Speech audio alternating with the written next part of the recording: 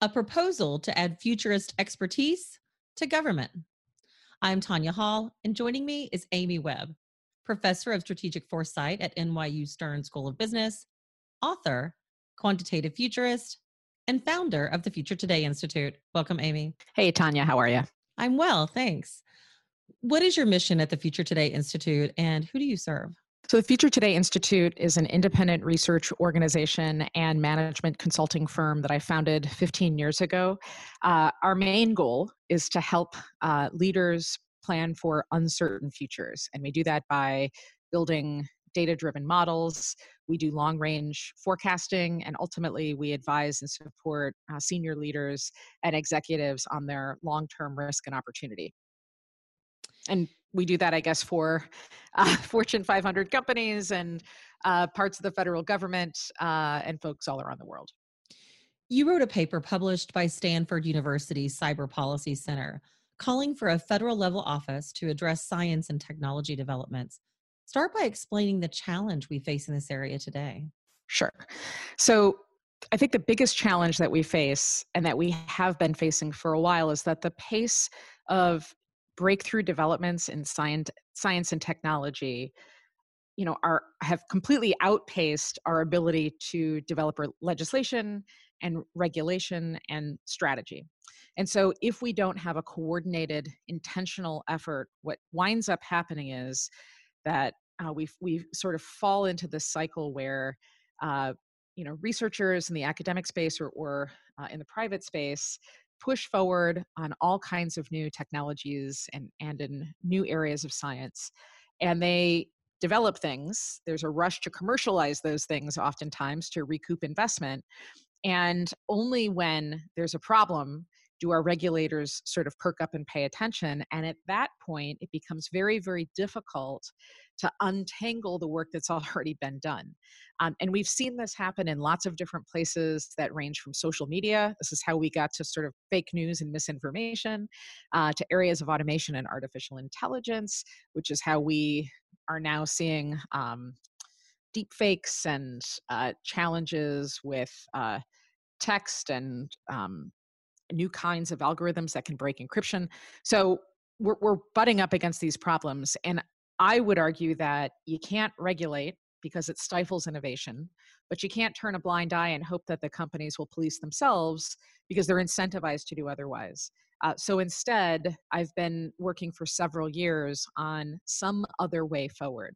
And I think that way forward is the establishment of a new national office of strategic foresight that would be nonpartisan and charged with long-range planning.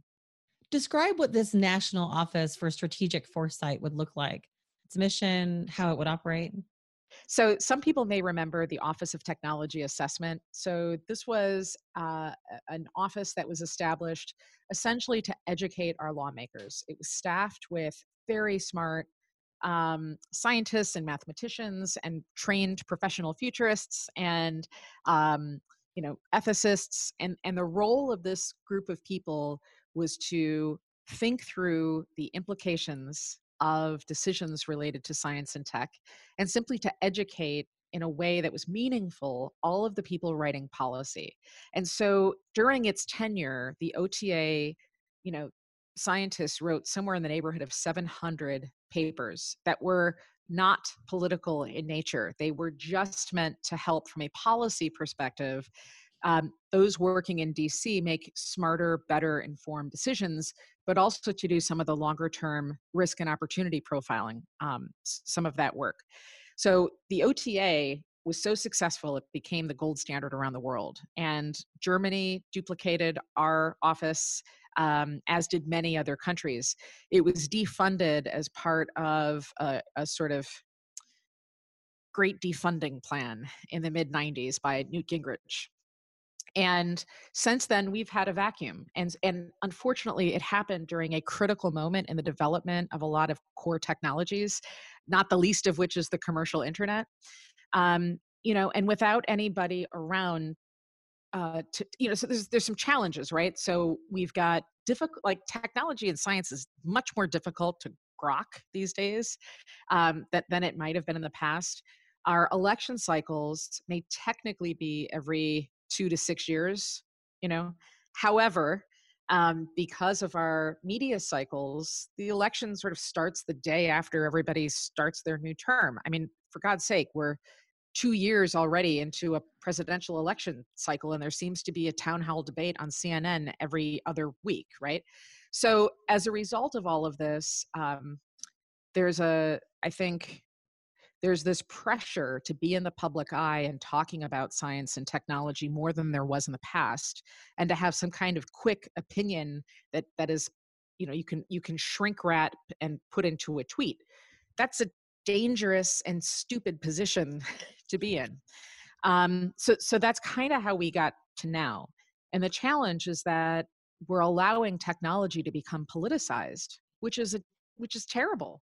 And in the absence of long range planning, with people who are not going to be leaving office and revolving in and out of the private sector every couple years, we have this sort of back and forth weird flip flopping. So at the end of the Obama administration, there was a pretty comprehensive point of view and paper regarding artificial intelligence, which then got thrown out at the start of the Trump administration, though very interestingly copied and made part of China's artificial intelligence plan going forward.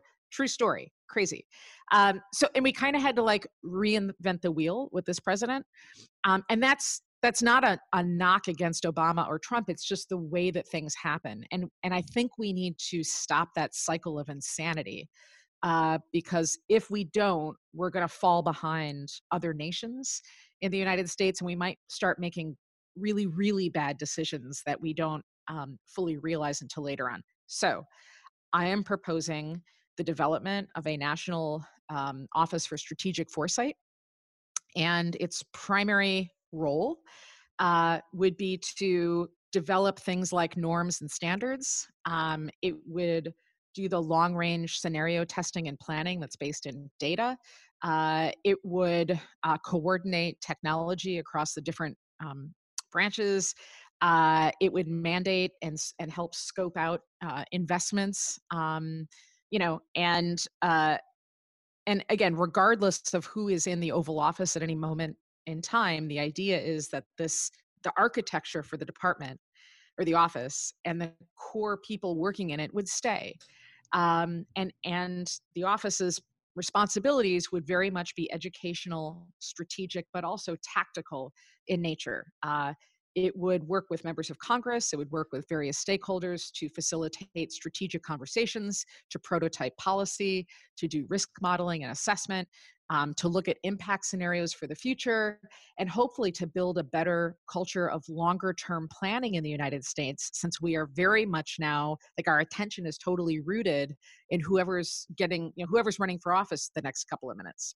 You identified artificial intelligence as the first priority for this new office. Why AI first? So there's a bunch of critical technologies that demand our attention.